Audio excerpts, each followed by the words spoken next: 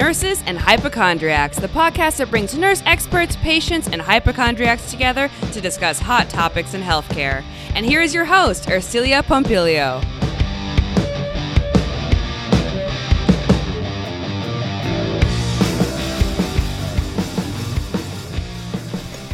Okay, so it's been a year since we recorded that one episode. You remember the episode, Coronavirus, should we be afraid? And I guess the answer was, yeah, kind of, sort of, we should have, or we still are afraid. Or many people are afraid, or many people have become afraid, however you want to phrase it. But here we are in 2021, 1 year later, and boy, were we way off with that episode. But today, Jason Tetro, the germ guy, is back. And we're going to recap that episode as well as looking at super gonorrhea, and did coronavirus or COVID-19 cause super gonorrhea? What? You can get an STI, a sexually transmitted infection, from coronavirus? No, you can't. You can't. Anyway, this is going to be a super fun episode that you won't want to miss. So stay tuned.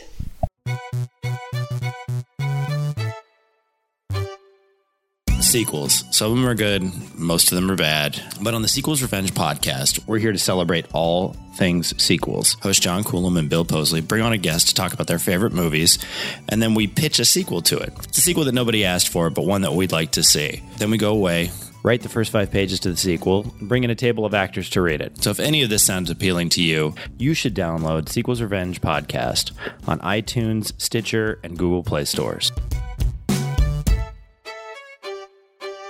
Here we are again. It's been a year, Jason.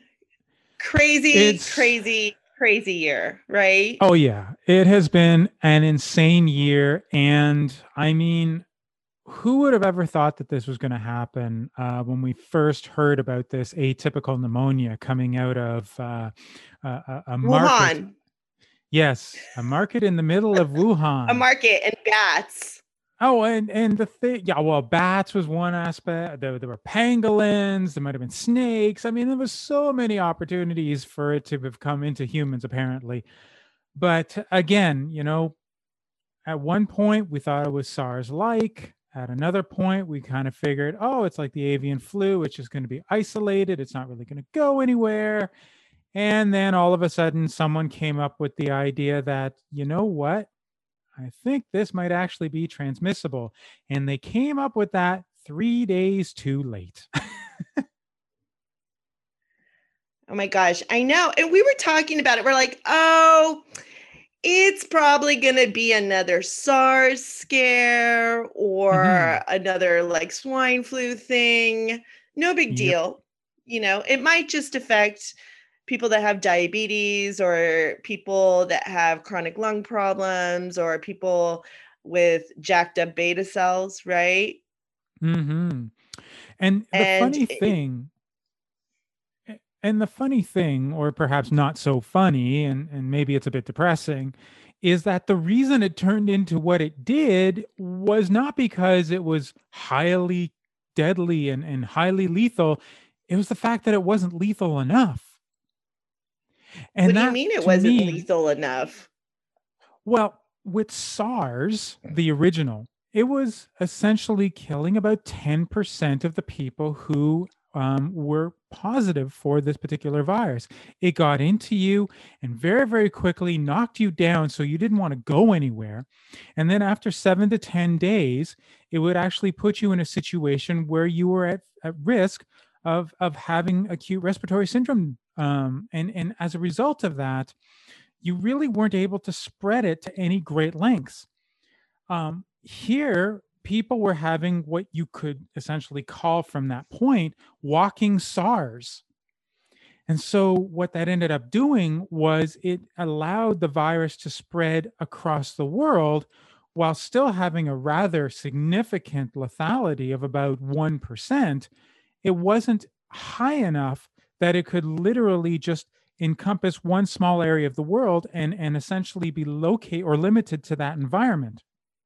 And, when you saw what happened with SARS back in 2003, and again, another highly lethal virus, Ebola, in 2013, 14, 15, you actually saw that, okay, it really is spreading within a small community, but it wasn't going out of that community.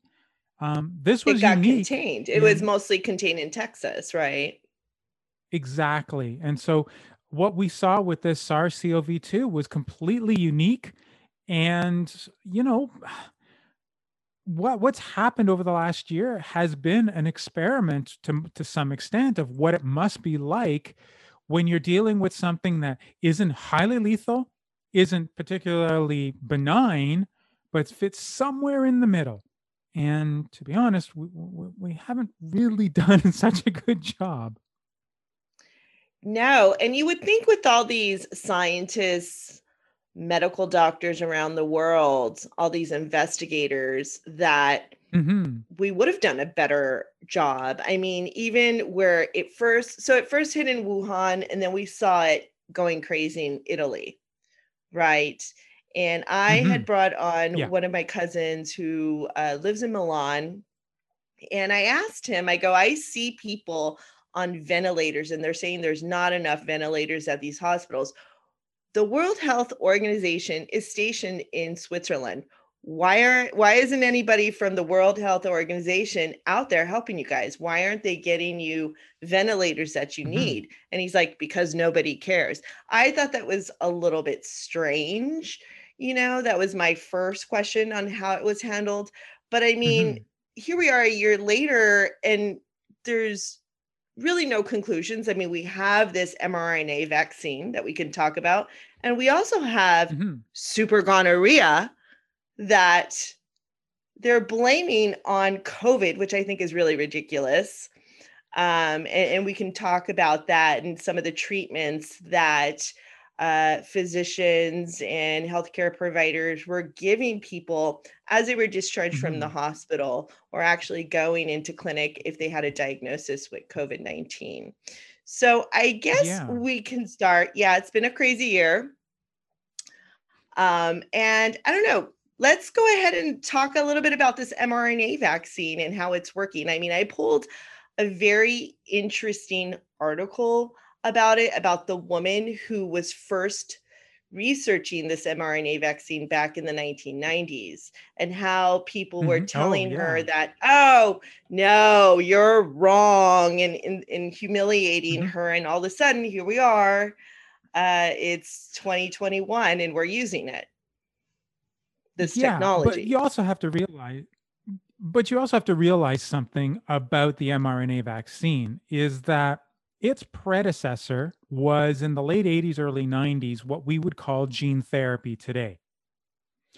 And having been involved in that in the early 90s, it was tough because what the goal was back then was to somehow introduce a piece of genetic material into cells that would then either produce a fully functional protein in the absence of one that wasn't being made in the body.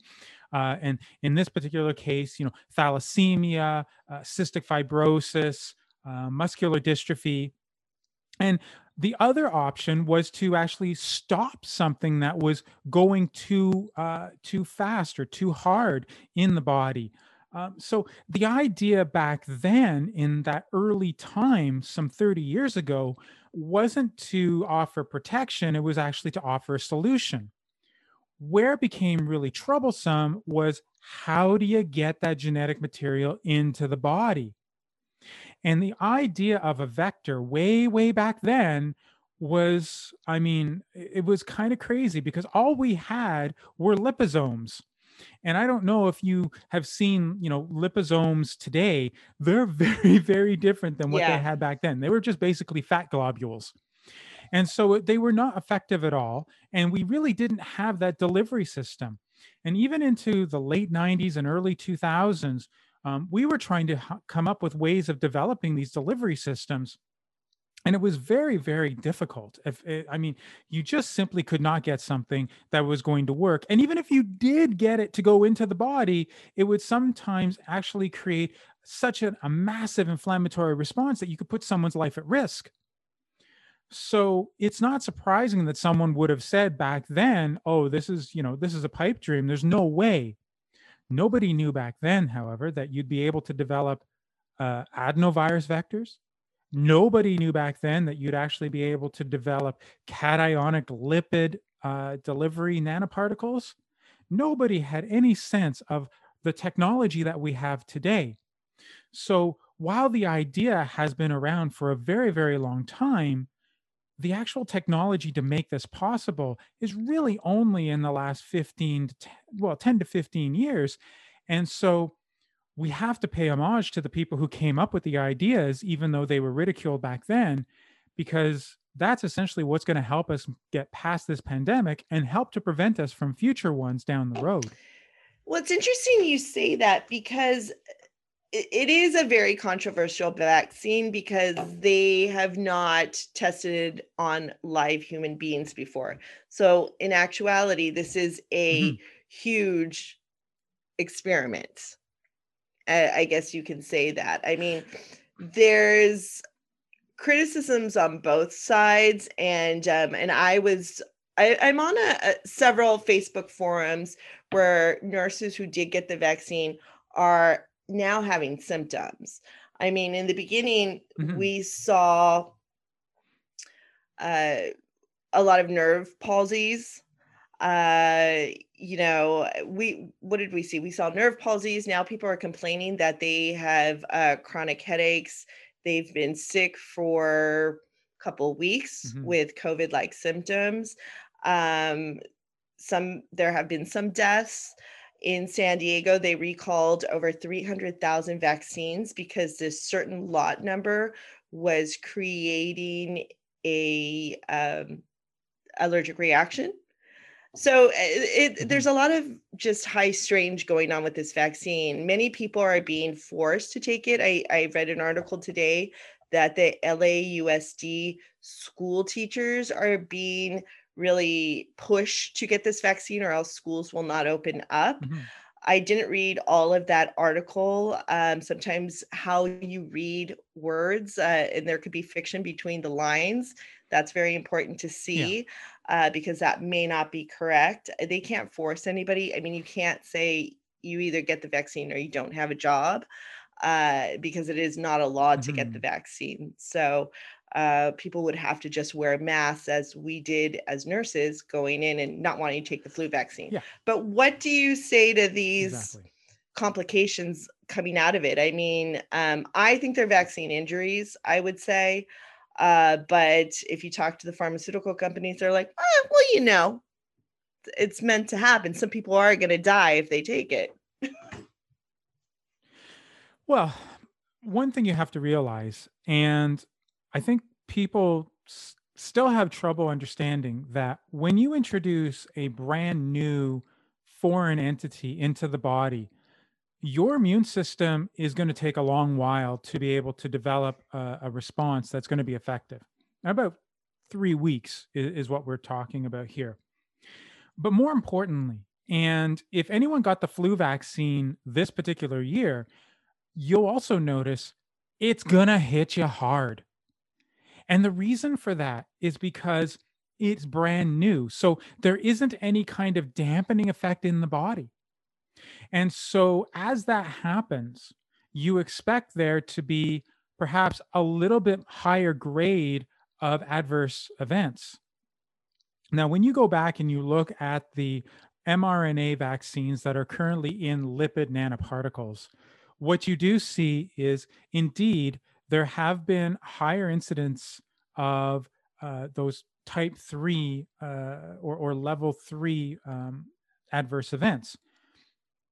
The majority of those, however, have been very, very small and localized in terms of the actual numbers in relation to how many people ended up getting it, which is one of the reasons why the FDA allowed for them to be approved. But by the same respect, one thing that people have to also understand, and I've had this discussion with people in the public, is that if you do have any kind of immune suppression, or if you do have any kind of changes in your immune profile, or you happen to be already suffering from inflammation, or you happen to already be suffering from, severe fatigue, or any of these things that already put a stress on your immune system, you indeed are going to have a harder time when you are introduced to a brand new vaccine, whether it be the COVID-19 vaccine or whether it be the flu vaccine that had brand new strains in it this particular year. And I think that's something that doesn't really get sent across to people. Well, I don't think people So you can't actually know that. I think what people are in fight or flight. So they're like, I got to get the vaccine because I don't want to die. This Mhm. is what they're thinking. And I want to go back to my normal life. I don't want to wear a mask when I go Yes. out. I want to be able to go out to dinner and order, Mhm. whatever it is when you go out to dinner. Like I had one guy tell me Yeah. he was upset because he couldn't go to breakfast and order hash browns because he didn't like to make them at home because they weren't the same. So this is what people are Yep. thinking. So they're not really thinking of their bodies and saying, or I don't know if anybody's really teaching them that, hey, listen, Mhm. if you have any health concerns, any immune health concerns, Yep. immunosuppressed issues with your body, then maybe right now is not a good time for you to take the vaccine. I'm not hearing anybody really talk about It- that. But we haven't even heard anybody no, talk about the exactly. immune system from day one. So why should Mhm. we be surprised? So, but And that is something that I have been talking about in my discussions within the media and in conferences and that type of thing. Is we always have to focus on the immune system, but the other thing that we need to focus on that a lot of people seem to talk about, they use the term but they don't really understand it, is this idea of herd immunity, which is just kind of a made up term. It's called the elimination threshold. And what that means is that you have enough people who have got some kind of immune protection that the virus cannot circulate widely within the community. And that is how you protect those who can't get the vaccine. And this is something that we've known for decades, but I don't understand why it has been missed. Now all of a sudden it just seems like everybody needs to get that vaccine. And one of the things that I've been trying to get across to people is this. You only need about 2/3 to 70% of the population actually getting this vaccine, and then another 5 to 8% who have actually had the virus itself to be able to get to that stage. So if you are in a situation where your immune system may not be functioning as well as it should, or you are in a situation where you're taking medications that are suppressing your immune system or something along those lines, you may probably want to sort of say, okay, well, if I know that the people around me are getting it and they're having this sort of elimination threshold or ring vaccination around yourself as an individual, that may be enough to be able to prevent this virus from ever coming into contact with you. But we just seemingly have forgotten that aspect of how important it is to be able to say, look, if you qualify immunologically for a vaccine, get the vaccine, so that we're actually protecting those who are in a situation where they are at higher risk. And what I'm hoping, and at least here in Canada and also in the UK, I've been noticing that it's been very smooth. I haven't been hearing very much in terms of type 3 or higher adverse events. Um, I'm hoping that we will get to a stage where we are having that widespread vaccination, whether it be through massive campaigns or whether it be through the availability in pretty much every drugstore, whatever, that we can start getting people the vaccine. But again, we're going to have to make sure that that caveat is in place, like we've done with every other vaccine up until this point. I think you bring up excellent points, but we're not seeing that here. We're not hearing that here. I mean, they're just saying everybody needs to get this vaccine. And Oh, yeah. it's, I mean, here they've been having vaccine campaigns at Disneyland and other places. I think I saw an article where Starbucks was giving, you get a vaccine, you get a free latte, something like that. I'm not exactly sure where that was. Somebody just sent me this article.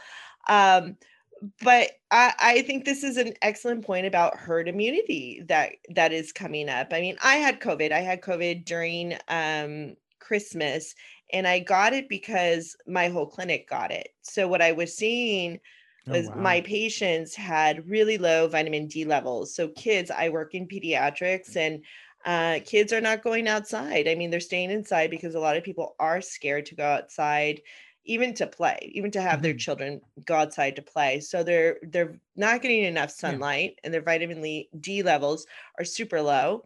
And I read a study where if you pair that with high fructose corn syrup, like sodas and such, then your immune system is really shot down. So I also read another article where children can be carriers, but not necessarily develop the coronavirus. So who knows if they are spreading it? I'm not saying it was one of my patients or several patients that got it. I know that our whole clinic went down and got it. We all, survived. I actually did pretty well in it. Wasn't bedridden. I had a low grade fever for one night, had cough, started taking albuterol right away, and just thought it was a mild sinus infection. Now, I did have body aches, pains, and I did lose sense of taste and smell, and I was just fatigued. I think the fatigue was my worst symptom. I didn't get the headaches like everybody else was. I did, because I'm staying in the desert, I was able to walk and there's nobody around me. And I was able to walk 2 miles every day, and I did okay. But I'm also hearing a lot of people who are ending up in the ICUs maybe had COVID and are ending up with blood clots. They're ending up with pulmonary embolisms in the lungs. They're ending up with strokes, So can you kind of talk to some of those areas and what's going on and why? Okay. So the first thing about vitamin D that everyone needs to understand is that it's not going to protect you from COVID. What it will do is it will help to reduce the chances that you're going to have a severe infection from the virus, SARS-CoV-2. Because it boosts your immune system. And well, actually, it doesn't boost your immune system. Believe it or not, it actually tempers your immune system. Okay. But more importantly, vitamin D has a really, really cool mechanism. And it actually gets involved to some extent in what is known as the renin-angiotensin system, or the RAS. And what it helps to do is reduce the levels of something called angiotensin 2. Now, from an immunology perspective, that's the inflammatory protein that just makes your whole body go into cytokine storm. Yes. And that is what is causing all the problems, right? Exactly. So you get this particular virus inside of you, it starts to go systemic, it starts to reduce your ACE2 levels. And as a result of that, your angiotensin 2 levels are going to go up because ACE2 gets rid of angiotensin 2. Just Google RAS, it's just the easiest thing to do. And then when that happens, then you are in a highly inflammatory condition. Now, in children, multiple inflammatory syndrome. In adults, disseminated clotting. And also the potential for failure in various different organs, such as the kidney. So the whole idea is that if you have these higher levels of this angiotensin 2, then you are at much higher risk of all of these secondary sequelae that could potentially be life-threatening.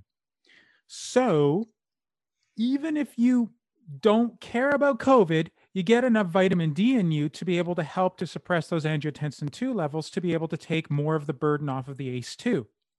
And then if you do happen to get the infection, then you're less likely to be able to develop those severe symptoms. That being said, if you're already getting those severe symptoms, do not take vitamin D. It's not going to help you. Go to a hospital. That's the best thing you can do. So in that light, the whole idea of getting sunlight, of getting good air, of getting that vitamin D inside of you is excellent to help being able to promote your health.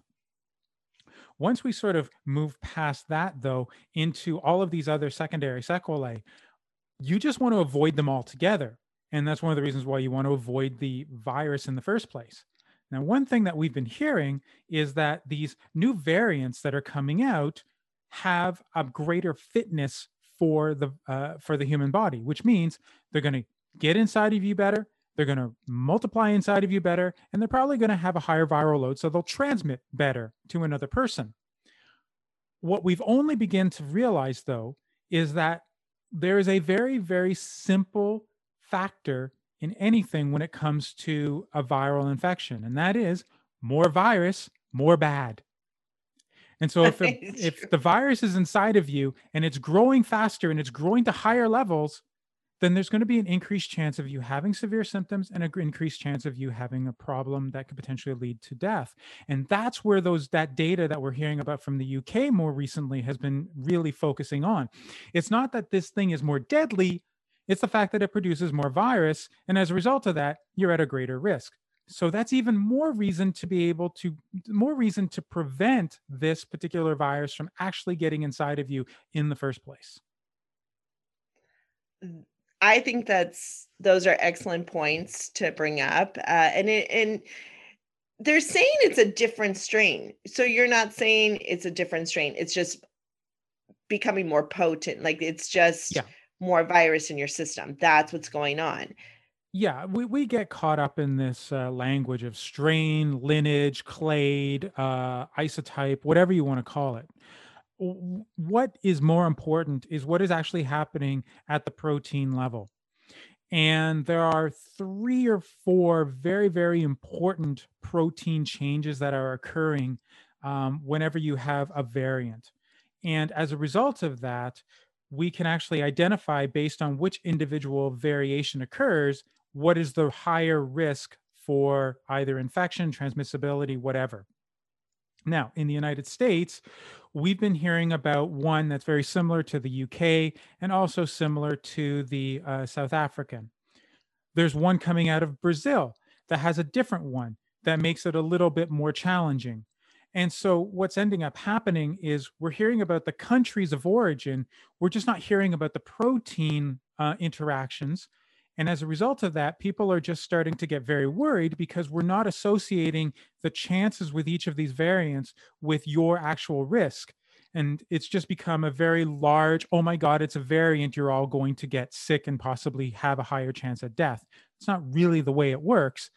But at the end of the day, the literacy level you need to have to be able to understand what an N501Y means or an E484K means is incredibly complex and requires a lot more time and effort than just to say, you know what, the variants are transmitting faster and better, which means that it makes even more sense to be vigilant in being able to prevent it using your barrier protection like masks and your hand washing and, of course, your social distancing.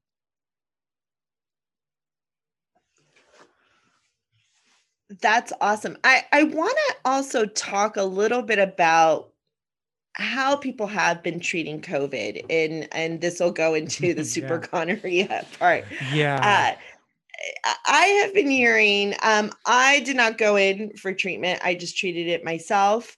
I was just taking high dose vitamin C. And this is just for me. I'm not recommending this for anyone. I did take lots of vitamin D. I did take zinc. I did take some CBD oil, lots of fluids, and just plenty of rest in Netflix, of course. But but what people are coming out of the hospital with are azithromycin, zinc, and steroids as well. And so this is what I'm hearing. And there was a flurry of crazy discussion amongst many nurse practitioners on Facebook, and also my friends that were calling me up and like, oh my gosh, can you imagine that they're giving everybody azithromycin? And at first, it was because people were developing a secondary pneumonia, which was bacterial in nature. So that's why they were giving the AZT. And then nurse practitioners were saying, okay, so these people who did get COVID, who went in and got these meds, are now calling the offices to get the AZT, or not AZT, azithromycin for AZM. their I know you children. say It's AZT. totally wrong, Med. Totally wrong, Med. I have dyslexia. No. So yeah, That's okay. azithromycin, not AZT. So Zithromax. We're going to get Zithromax for they were asking for Zithromax for their children now. Okay. Yeah. And and everybody's like, what do you think of this? And it's like, we do not want to give out antibiotics when you don't need to. I mean, that's a huge big thing, because everybody's getting much more sensitive. These bugs are getting much more stronger, which leads us into super gonorrhea, I know. which they're blaming COVID on. That, which is I think know. ridiculous. We Totally ridiculous. We can get into that in a sec. I do want to say, however, that the whole idea of giving azithromax, which of course is the zinc and the azithromycin, is one of those things where people walk in and at least a third of the population, as the minute that they walk into a doctor's office, they want to walk out with a script. Oh, yes. And so because then they get the upset. fact of the matter, right. Yeah. I mean, I still remember this study. Now, this was in the UK and a number of years ago, but doctors literally were being given lower marks of satisfaction from patients who essentially were put on either antibiotic staggering or stewardship, or just simply, no, you're not getting an antibiotic. So they were like literally trying to find something that they could just hand over as a script to at least maintain that satisfaction level. So it doesn't surprise me that people would be coming out there. Mind you, one of the last sort of defense mechanisms that we have when it comes to antibiotics versus any kind of bacterial infection happens to be azithromycin. So I would not necessarily recommend that this would be the path you approach. Unfortunately, it did get picked up by a number of different groups.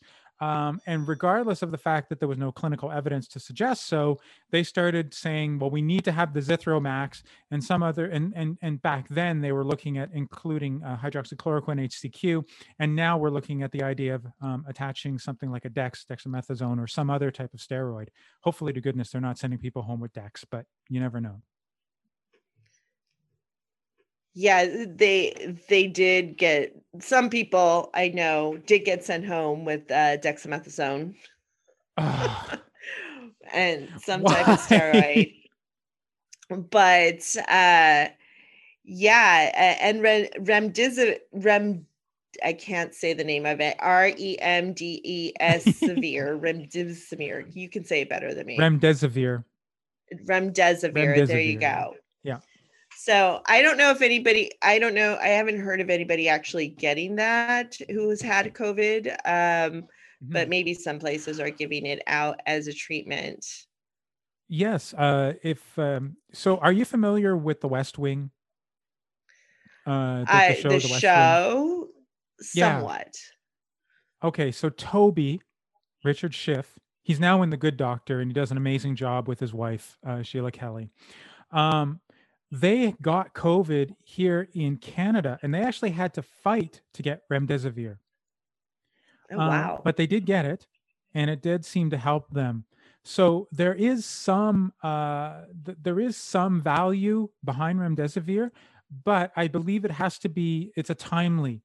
So if you've already gone into a point where you have to prone the patient, I don't think it's going to work as effectively. But if you're getting it sort of as it's worsening, probably within that 5 to 10, day 5 to 10, then maybe it might actually have some effect.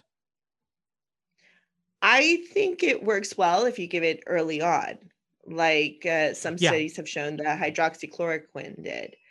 So, I mean, you're not a fan of the hydroxychloroquine. No, and the reason I'm not a fan is because first off, what it's doing is actually intracellularly changing the way that your cells act. And the minute that you start to do that, you start to be concerned about the fact that this may have a secondary effect on something else in your body.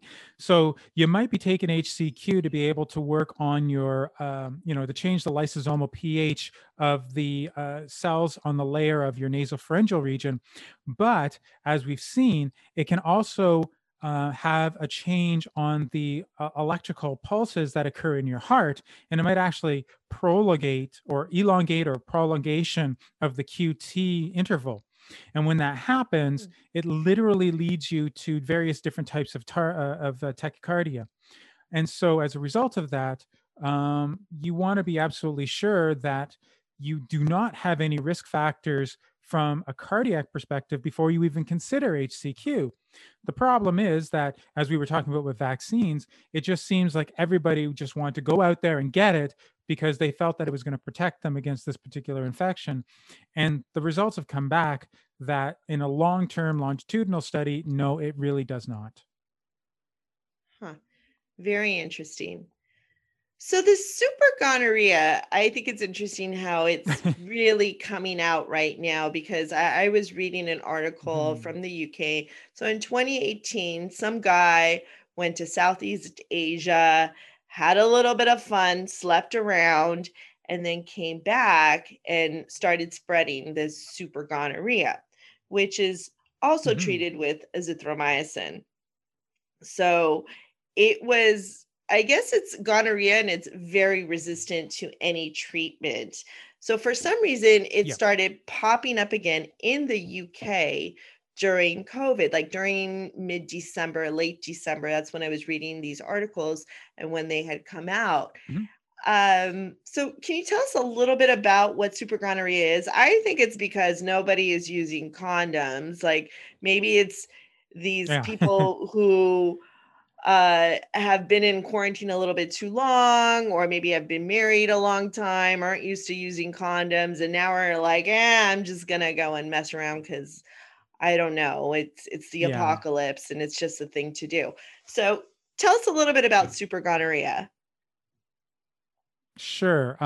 By the way, before I get into that, I just want to say one thing about the UK is that they have had several of these incidences where they've seen someone who's gone traveling. Now, this one, the individual was in the Far East, but there was another one that really made headlines, and that person was from who actually got it while they were in Ibiza. So, In where? Ibiza? You know, that song "Took a Drug in Ibiza." Oh, in Ibiza. Yeah. Yeah. So there's this song called "Took a Drug in Ibiza," and the fact of the matter is that you can now change it to "Got a Bug in Ibiza." But anyway, dad jokes aside, super gonorrhea is a very important concept in what we call multi-drug resistant or extremely drug resistant bacteria. It first started showing up around 2009, where all of a sudden the front lines of defense when it comes to antibiotics, and these are, ceftriaxone, tetracycline, ciprofloxacin, azithromycin, penicillin to some extent, they all of a sudden were showing lack of function against this particular strain. Back then it was called the H041. And so that sort of raised an alarm that maybe, just maybe, we might end up with a particular type of gonorrhea strain that would be resistant to all. So we've got multi-drug resistant, cross-drug resistant. The risk was for what we call pan-drug resistant. And that just simply meant that a person would not be able to be treated for it. Now, that really didn't happen in 2011, but it did happen in 2017. And there were actually 3 different versions or strains of this particular type of gonorrhea that came out from China. And it showed much greater resistance to all of the big ones. But more importantly, it actually showed a massive amount of resistance to azithromycin as well as ceftriaxone. And those, back in 2014, were considered to be the treatments that were going to be able to save you from this particular problem, this particular infection. Now, unfortunately, because of the massive amount of azithromycin that was being used, what ended up happening was that the CDC actually took azithromycin off of its recommended regimen for uncomplicated gonorrhea. And as a result of that, what ended up happening was ceftriaxone was the only one that was left. And now we go to 2018, where this guy comes back, and all of a sudden, the ceftriaxone is not working. And people are saying, oh, dear goodness, because that really only leaves us with one particular option that's left, and that's the spectinomycin. Now, let's fast forward back to 2020 and let's look back a little bit at what we were just talking about with people going home with Zithromax. And all of a sudden, people are scratching their heads going, you know what? Maybe, just maybe, the reason that we're seeing a large amount of gonorrhea that is potentially pan resistant happens to be the fact that we've been sending people home with Zithromax and they've been taking it, and it's just led to an increase in gonorrhea resistant strains. Well, it doesn't work that way. In order for the gonorrhea to actually be resistant, you have to have the gonorrhea. And if you have COVID Right. and you get Zithromax, the likelihood of you getting gonorrhea is pretty low because, well, I don't know, you had COVID.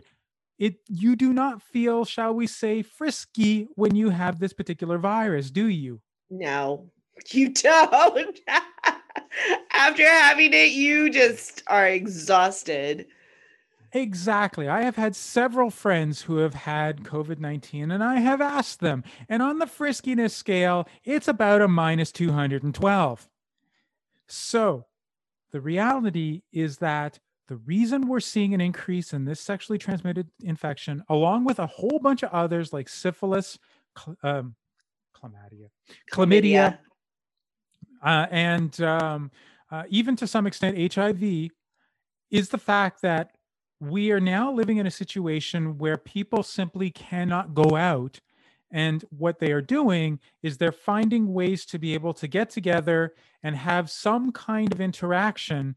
And as a result of that, that interaction is leading to a greater chance for risky behavior and for the spread of sexually transmitted infections. And I think one other thing you have to realize, and this goes back to a bit of epidemiology, when you look at who was getting COVID way back in the summer and fall, when we sort of were at a point where it looked like it was going to be okay for a while, it was the 20s and to some extent the 30s. And when you look historically at the people who were spreading these particular types of sexually transmitted infections, that was the age group. Now, granted, over the last 10 years, that's gone down somewhat into the teenagers, but I think if we were to look at epidemiological data now as to who's getting these particular types of infections, I think it would be matching or very close to an association with those who were also getting the COVID-19. It's all due to personal actions, and we can do a much better job of being able to isolate that just simply because of the limited amount of movement amongst people due to the pandemic. Those are excellent points. And this has been such a great discussion. I mean, you've cleared up a lot of stuff for me, a lot of questions, a lot of like, I don't know. There's a lot of gray area with this whole pandemic coronavirus and the way there's been a media war, as we can say.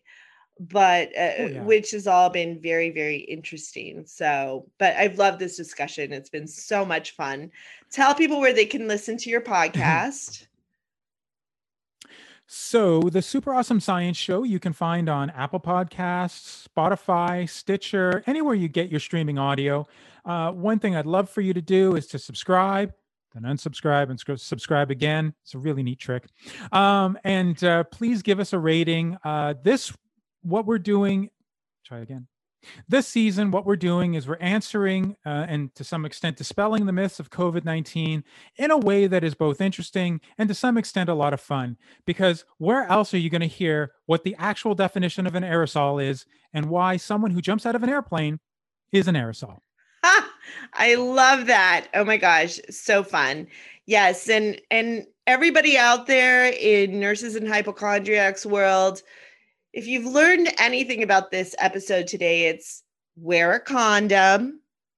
The media is making you more of a hypochondriac, I think, right? Now thinking you have gonorrhea when you haven't even had sex. So if you haven't had sex, you don't have gonorrhea. So I don't think you do. So thank you for listening. And again, thank you for coming on, Jason. I always love having you on. We always have these very fun discussions. And and you make science super awesome. Definitely. All right. Thank cool. you very Till much. next Such a time. pleasure. Bye. Thanks for listening to our Nurses and Hypochondriacs podcast. We love your support and we love our listeners. If you have some spare change, go ahead and throw some to us on our Venmo at Nurses and Hypochon.